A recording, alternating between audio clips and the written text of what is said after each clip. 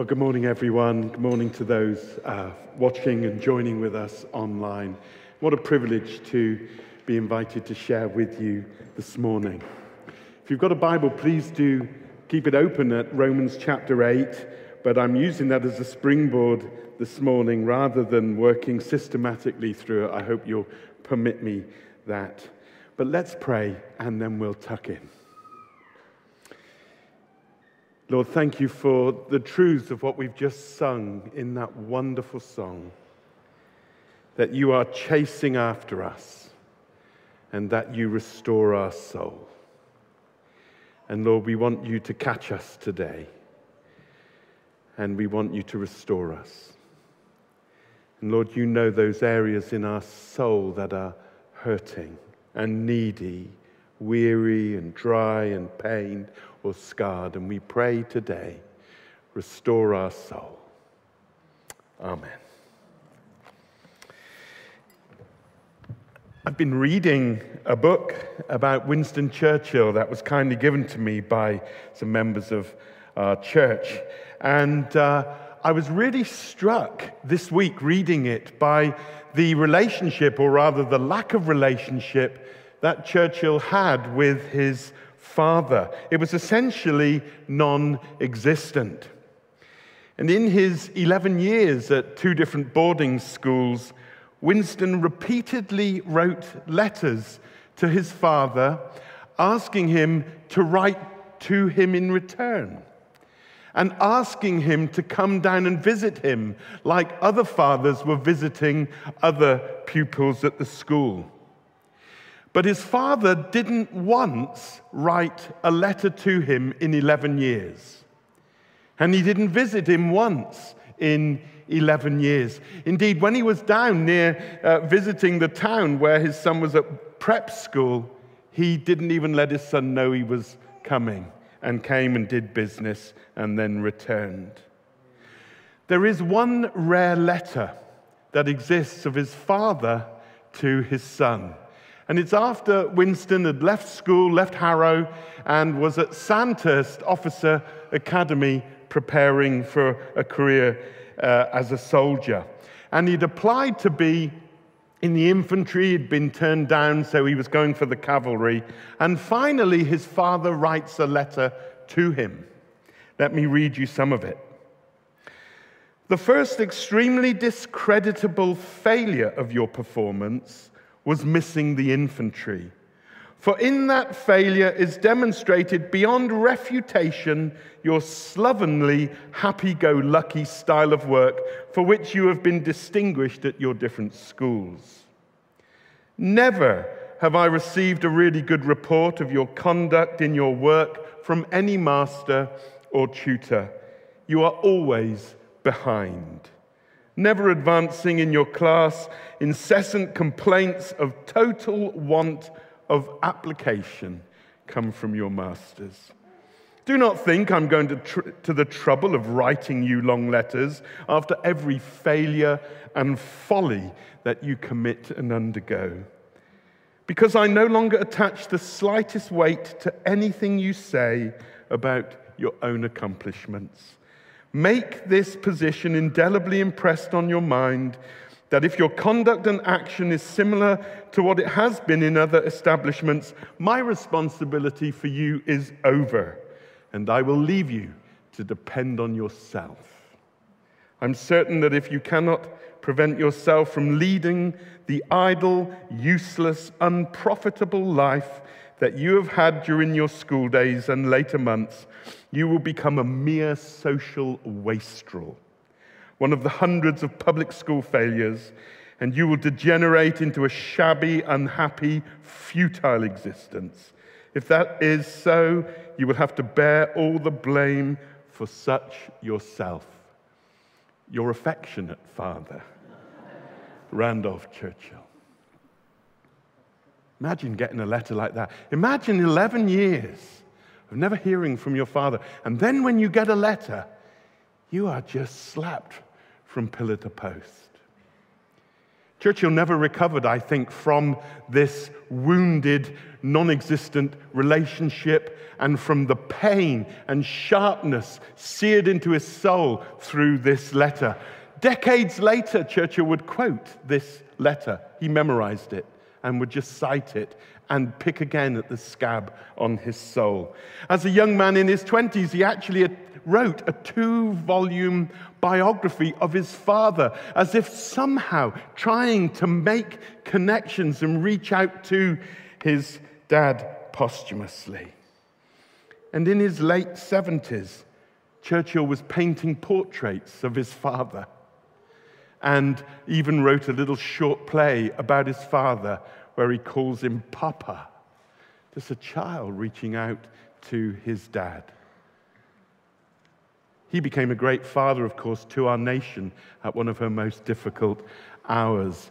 But all along inside him, maybe that which even drove him, was this sense of privation and loss, this searing, tearing, hot pain branded into his soul that was there because he didn't have a dad.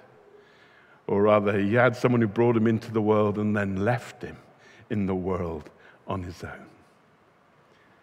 And what I want to say this morning, I've got 3 simple points, but what I want to convey this morning is something of the heart of God for you.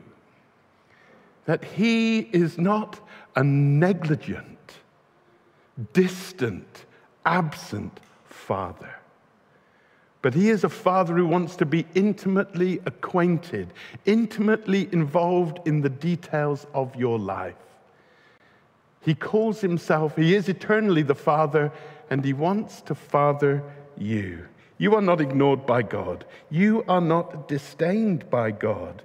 And He indeed has reached out after you. As we sang in that song, He has chased after us. He has chased us through the corridors of history, wanting to establish and enter a relationship with us here and now and into forever. He's written a letter to us. It's called the Bible. And in it he reveals himself.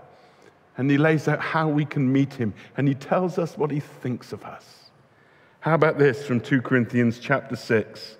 He says, I will be a father to you, and you will be my sons and daughters. And why? It's a reference from the Old Testament. It says, because I love you. Because I love you. Well, let me offer 3 thoughts this morning. Firstly, there is a universal cry for a father. It's a cry for a father. Ever since Eden, when humankind, who were loved by God and given free will so that they could respond to God freely and not as a robot or an automaton, and yet we went our own way and we turned against God's wishes and best desires for us. Ever since Eden, when we were expelled and exiled from the garden, and God came with us out of the garden, there has been, as it were, sown into the very DNA of humankind a spirit of rejection, an orphan spirit, a sense of estrangement, that we're not who we should be, that we're not where we should be, we're not as we should be, we're not with whom we should be. Something is not right. We're off kilter at the core of our being. And along with that has come this fear that the Bible often underlines. And it's deep in the human soul, deep in the human psyche. Distance, separated from God because of our sin. God is holy, cannot even look upon sin. This has led to confusion and insecurities and inferiorities and inadequacies and a sense of feeling rejected and of self-rejection, inadequacy. Many recognize this.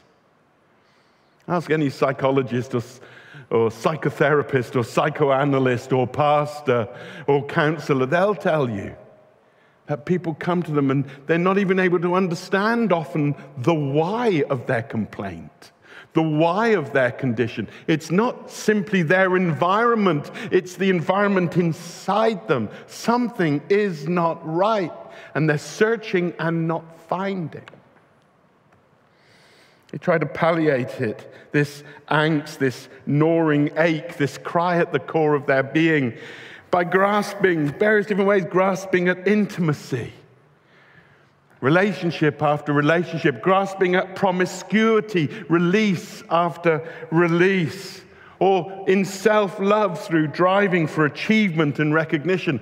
I think that's what motivated Churchill. Some good came out of it for us, but the man was tortured all his life, and the black dog of depression hounded him. Or others spoil themselves, gaining and acquiring more and more goods, bigger and better houses, more stuff, better holidays, more money, as if somehow that outside them will make them feel better on the inside, but it never does.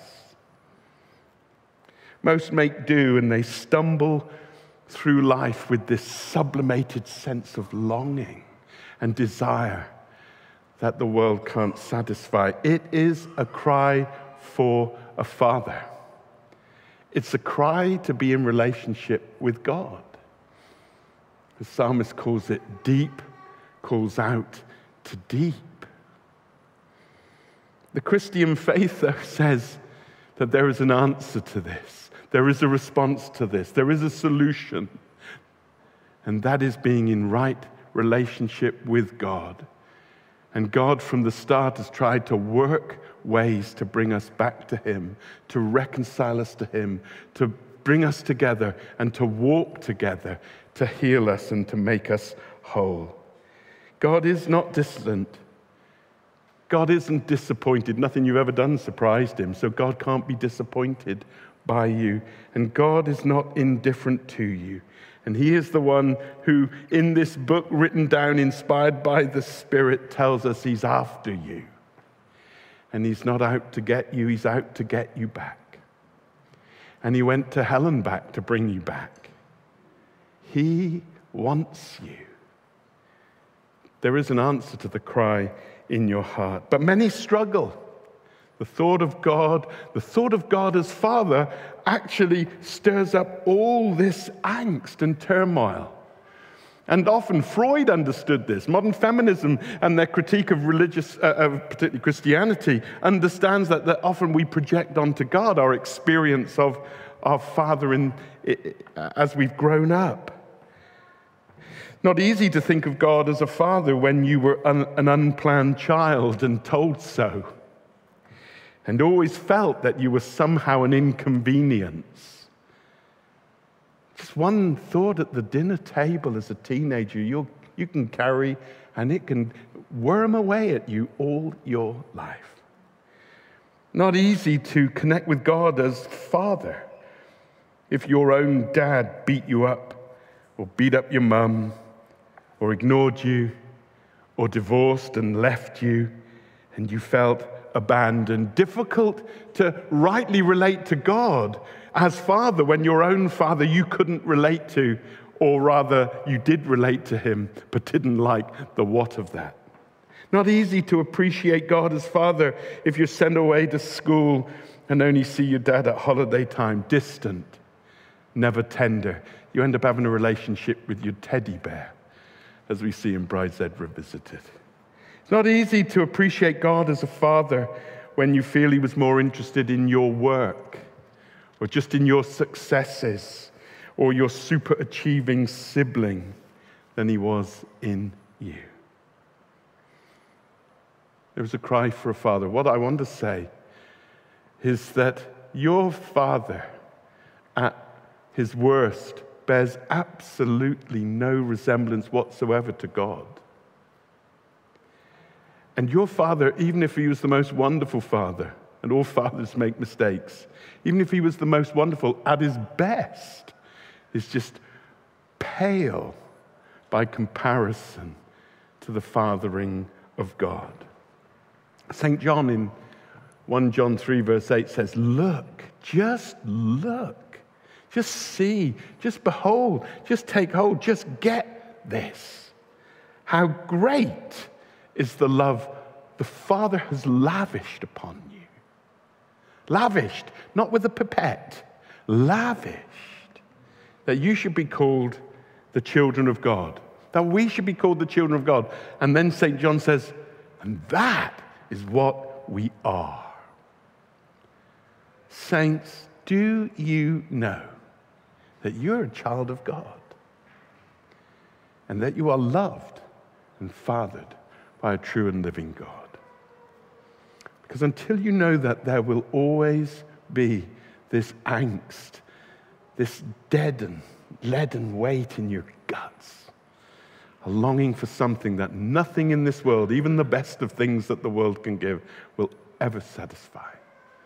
Because you're made for him. You're made by him, and you're made for him. There is a cry for a Father. Secondly, there is a cry of the Father. Sure, there's a longing in the human heart for God, but I want to suggest this morning that there's a longing in the heart of God for humans. After all, he made us. He made us in his image, particularly us in his image. Why? So that we could relate to him face to face.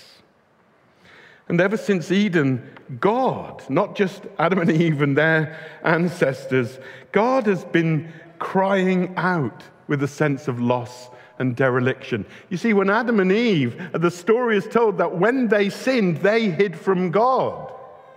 God didn't hide from them. They didn't go looking for God. God came looking for them.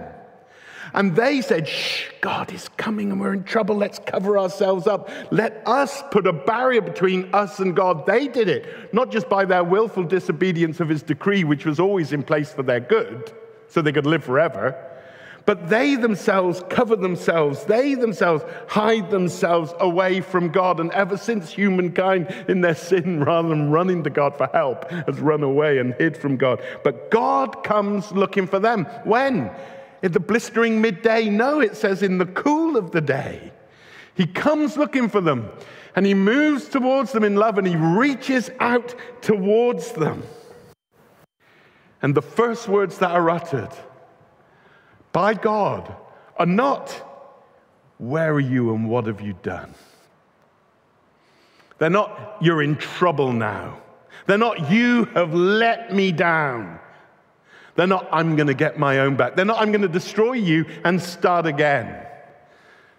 The first words from God reveal the cry in his own heart, Adam, where are you? Where are you? Do you think God didn't know? Do you think God, Lord, the creator of the universe, omnipotent, omniscient, doesn't know that they're hiding? Of course he does. So what does that mean? It means that God feels. It's a kind of offering of the loss that God feels. It's his own pained expression. It's not simply that we're orphaned and desiring a father and are estranged from him, but God himself feels that, and God cries out. One of the most beautiful stories that depict the nature and character of God as Father is found in Luke 15 in the story of the so-called prodigal son, although as others have often said, it's more about the prodigal God, because God is just lavish with his goodness, the Father. And Jesus told this parable to describe the nature of the human condition and the nature of the character of God. And you know the story well, that the son disdains his father. He wishes his father is dead. He can't wait for his inheritance. So he goes to his dad and said, I don't want anything else to do with you. Can I have my inheritance now? And gets it and goes off and squanders it, wine, women, and song. And he spends it all. And then his mates depart from him. And the famine hits the land. And he ends up destitute. And he ends up having a job where he is feeding the pigs. And he can't even feed himself. The pigs are better fed than him. And for a good Jewish boy, feeding pigs and not able to feed yourself, you've really fallen on hard times. This is a picture of what sin will ultimately do the further we are away from the Father. We're just falling into oblivion, falling into dissipation. The Son comes to his senses. He says, In my Father's house, even the servants are treated better than this. I will go to my Father, and I will say to him, I'm not worthy to be called your son. Make me like one of your slaves. So he arose and went to his father. And then, and this is the magic, this is the divinity. It says the father, when he saw his son still far off, how did he see him? Was he just happened to be out at the edge of his fields that day, having a look around at the fence? The implication in the story Jesus tells us is surely the father's there. Maybe he'd been there every day since his boy went, waiting, longing, willing his son to return. And when he sees his son in rags, a broken, skinny frame, he runs to him. And when he gets to him, he smacks him in the gob and says, what do you think you're doing? It's full of verbs if you read Luke 15. He sees and he runs and he embraces and he kisses and he throws a party. That's how God is. That's how God feels. That is the delight in the heart of God for us when we turn to him. Still far off, he sees him, runs, hugs, kisses, blesses, honors, restores, and throws a party. There is a cry in the heart of humankind for a father, the Father who is God. There is a cry in the heart of God for us. In our reading, we heard that God adopts us into his family. We're not naturally born like his eternal Son, Jesus Christ, but we are adopted. Listen, no one ever adopted anyone reluctantly. If you are watching this morning or sat here and you're adopted, you need to know that whatever the relationship that brought you into the world, you are doubly wanted by the parents who took you and brought you up. And in the ancient world, there was adoption, but invariably it happened amongst the patrician ruling the senatorial and the royal classes. A number of the Roman emperors were actually adopted from outside of the family because they had distinguished themselves as leaders or as warriors or so on.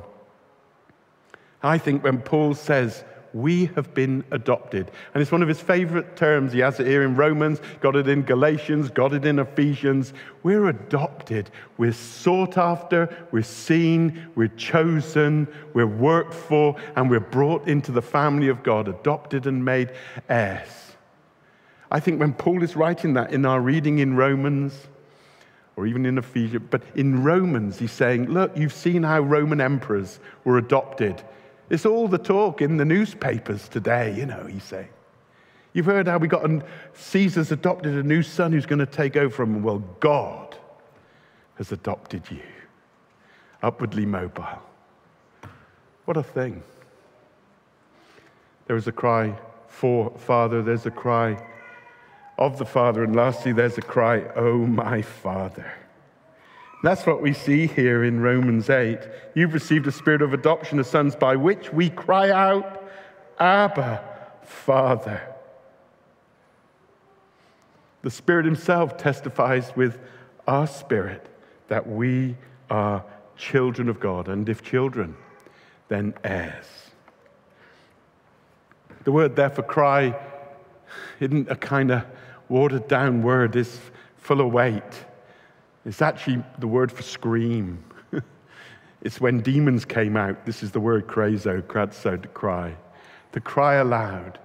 And there is something very un-Anglican about this, of when you understand who he is, how he is, what he thinks of you, what he's done for you, the lengths that he's gone to bring you into relationship with him. When the Holy Spirit is given to you as you look to Jesus, who introduces you to the Father, and that Spirit joins with your spirit, there will be a cry, and it's a healing cry. It's a cry that expresses that things are being put right, and that eon after eon of human estrangement from God, somehow programmed into you, that it's just being dissolved in the love of God. that he has for you. What an amazing thing. That is deep calls to deep. That's the primal scream. To understand, to predicate our relationship with God as Father is uniquely Christian. In Judaism, they wouldn't call God Father. There are the odd metaphors of that. But in Judaism, they actually wouldn't even address God by his name, Yehovah, the one who is. They wouldn't even describe him like that. They would call him Hashem, the name, the name, the name. But we call him Father. He is Lord and God and sovereign of eternity, but we call him Father because that is who he is for us. Jesus, it was almost a scandal, the intimacy with which Jesus speaks about God as Father. It would have been scandalous to first century Judaism. Jesus uniquely calls him Father and then uniquely introduces us to the Father, invites us into the same relationship that he has with the Father. What an extraordinary thing. And do you know that? And how does one get to know that? One looks to Jesus. One thanks him. You know, the only time Jesus ever didn't address God as Father was at the cross. And at the cross he said, my God, why have you forsaken me? And in that God-forsaken place, Jesus enters into the punishment and the consequence, which is estrangement from God, that human sins brought on themselves. And Jesus enters it for us, so that we who look to him can enter into the relationship that he had with his Father from all eternity. And when God raises his Son from the dead on the third day, saying his death was sufficient to cover the sins of humankind, and as we look to the Father, as we look to the Son and trust in him, he reconciles us to the Father, and the Spirit is given to us, and the Spirit heals and deals with our souls and fits us for relationship with the Father, who we go into eternity with. There's a cry for a Father, there's a cry of the Father, that when we look to Jesus, we can be healed. There's a cry, oh my Father.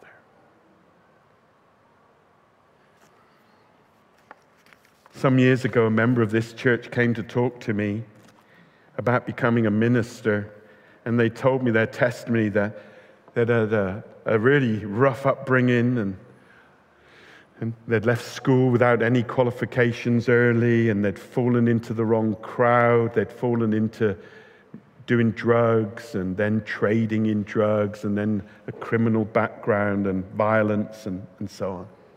And God beautifully, mercifully rescued them.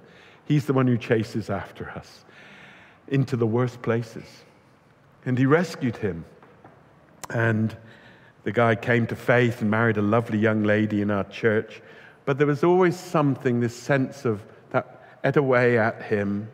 He felt he wasn't quite right and wasn't quite up to it and so on. He came to see me to say that something had happened and wanted to tell me his story. I said, well, what happened? He said, well, I was on holiday this summer in France, staying with a family at a large home with several families from this church, he said, and there were some Christian events that were being held.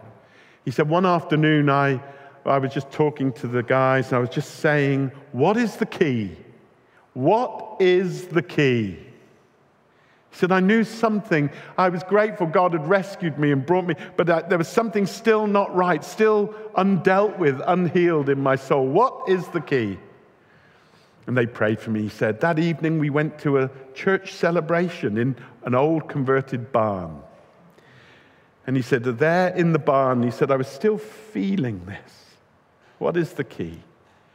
And he said, and in the worship, I got down on my knees and was calling out to God, God, I believe in you, I trust in you, I've turned to you, you've rescued me, but there still seems to be something between me and you, and what is the key? What is the key? He said as he's on his knees with his hands in the air, he looks out the corner of his eye and he sees a chap get up and walk across. He sort of follows him and they go over to the other side. And there in this converted barn in the side, there was a big old wooden door, and in the door there was a big wrought iron key. And this guy, he'd never met him before. He wasn't one of his chums. He took out the key, and he walked over to him. And there he was on his knees, and he told me this in my sleep. He said, the bloke put the key on my shoulders and said over me, "This is the key. This is the key, says God, that you are my son, and I love you." And God met him and put balm on his wounds in his soul and began to reshape his life. We need to know this. You can have been a Christian for decades and never been healed of this, never allowed the Spirit of God to transform you and heal that gnawing pain. Some of you have understood this, but then life has crowded in and smothered it a bit. Today, let's know it again. Let's press in and let's ask God by His Spirit to fill us, bring us to the Father, and let us know His love, so that whatever lies ahead of us, we can face it knowing that.